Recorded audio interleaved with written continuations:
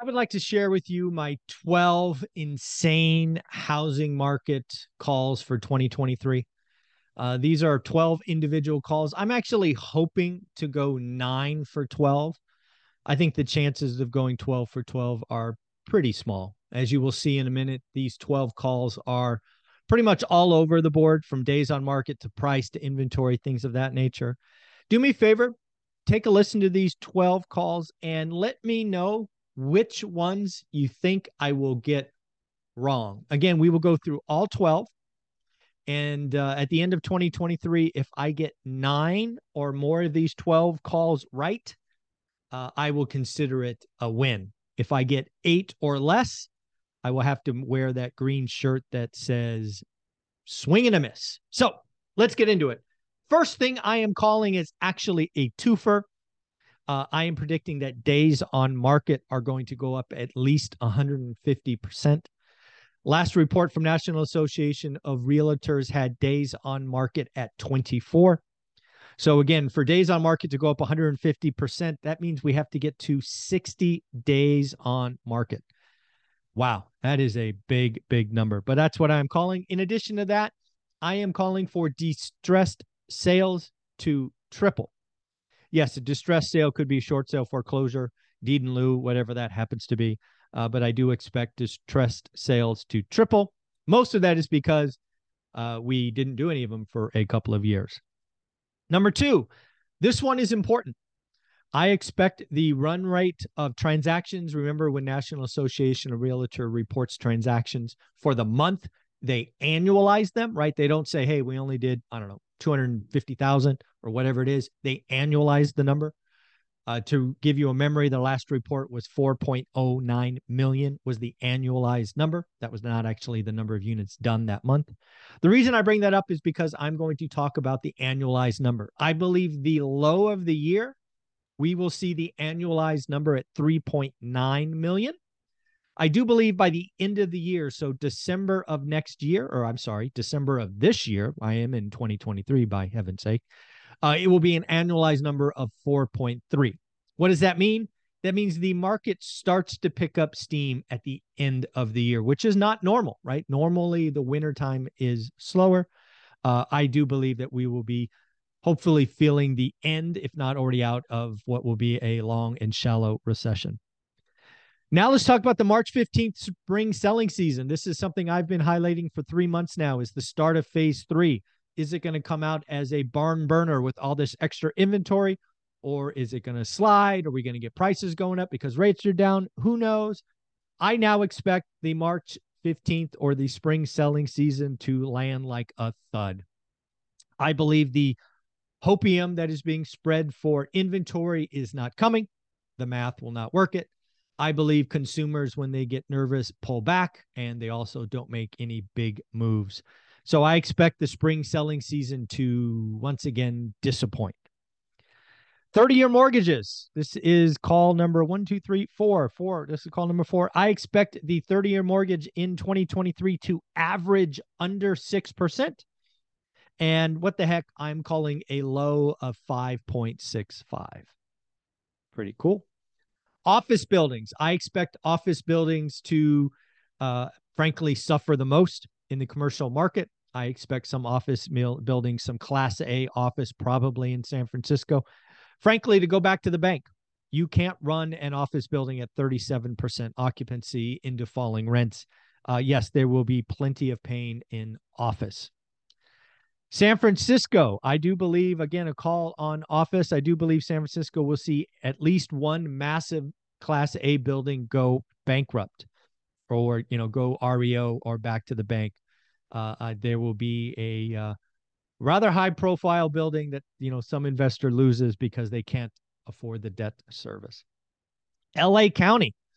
LA County has once again extended the eviction moratorium. They are extended it already to January 31st, with talk of extending it to June.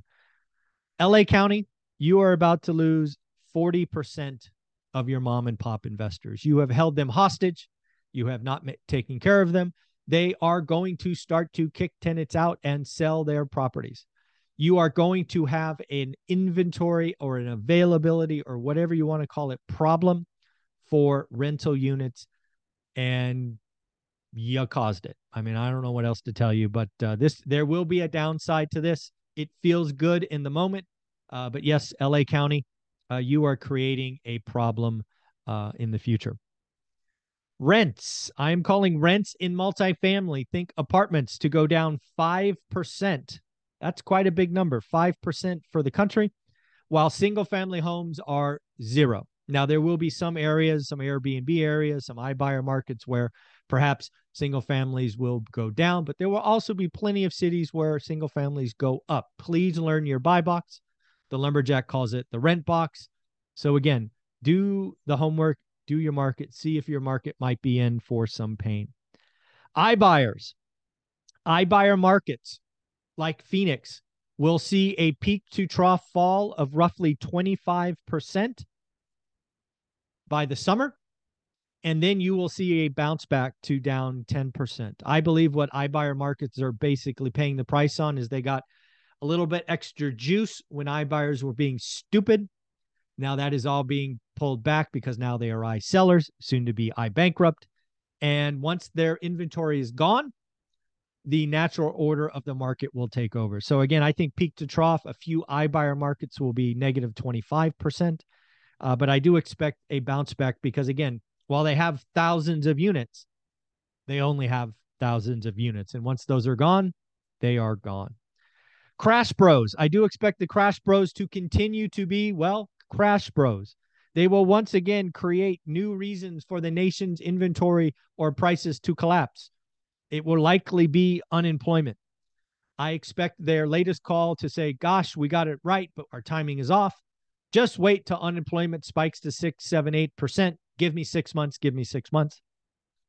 As I've tried to share with you in a couple of videos here recently, even if they are right, the timeline for distressed inventory doesn't show up this year. So again, they are doing things that are intellectually dishonest. They are preying on people's, I don't know what it's called, just need for fear, I guess. And they will once again do what they do and say, pain is coming, wait 6 months, all of that stuff. If it ain't broke, don't fix it. So they're not going to fix it. Next one, this is a big one. This one might be one that I even admit getting wrong. Again, I'm trying to go 9 for 12. So let's see how I do on this one. John Burns Real Estate Consulting, somebody I respect, admire, follow, and think are geniuses. I believe they've made a mistake. They've recently come out and said that they expect the U.S. housing market to go down 20 to 22%.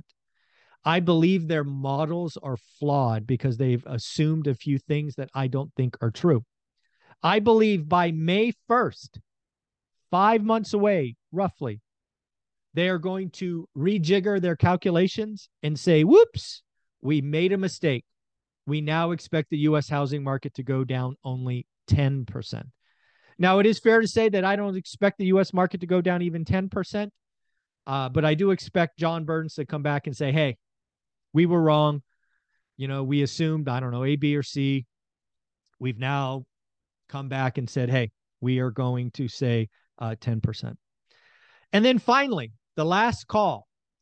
As I said in 2022, there would be no negative year on year. And thus far, I've been right. And it looks like I will be right. I now expect 2023, there will be 4 months, probably April, May, June, July, that the year-on-year housing market in the U.S. goes negative. I believe, more importantly, by December of 2023, we will be positive. So December 23 over December 22, the U.S. housing market is up. Now, I don't expect it to be up a lot. I expect my opinion about the housing market hasn't changed. We need 3 to 5 years of boring home appreciation to make up for what was 2 years of stupidity. The reason we will have 4 months of negative year on year is because when I look at the numbers, I believe that was a 4-month period last year that was all FOMO, fear of missing out. It was all stupidity. It was people overbidding. and it just distorted the numbers. I believe that froth has come off and we will get those 4 numbers. So again, those are my expectations for 2023. I am hoping to go 9 for 12. Anything more than that, I will say I nailed it. Anything less than 9 for 12, I will say I missed it. So there you go, folks. Let me know what you think. What did I get? What did I miss? Have an amazing day. Take care. Bye-bye.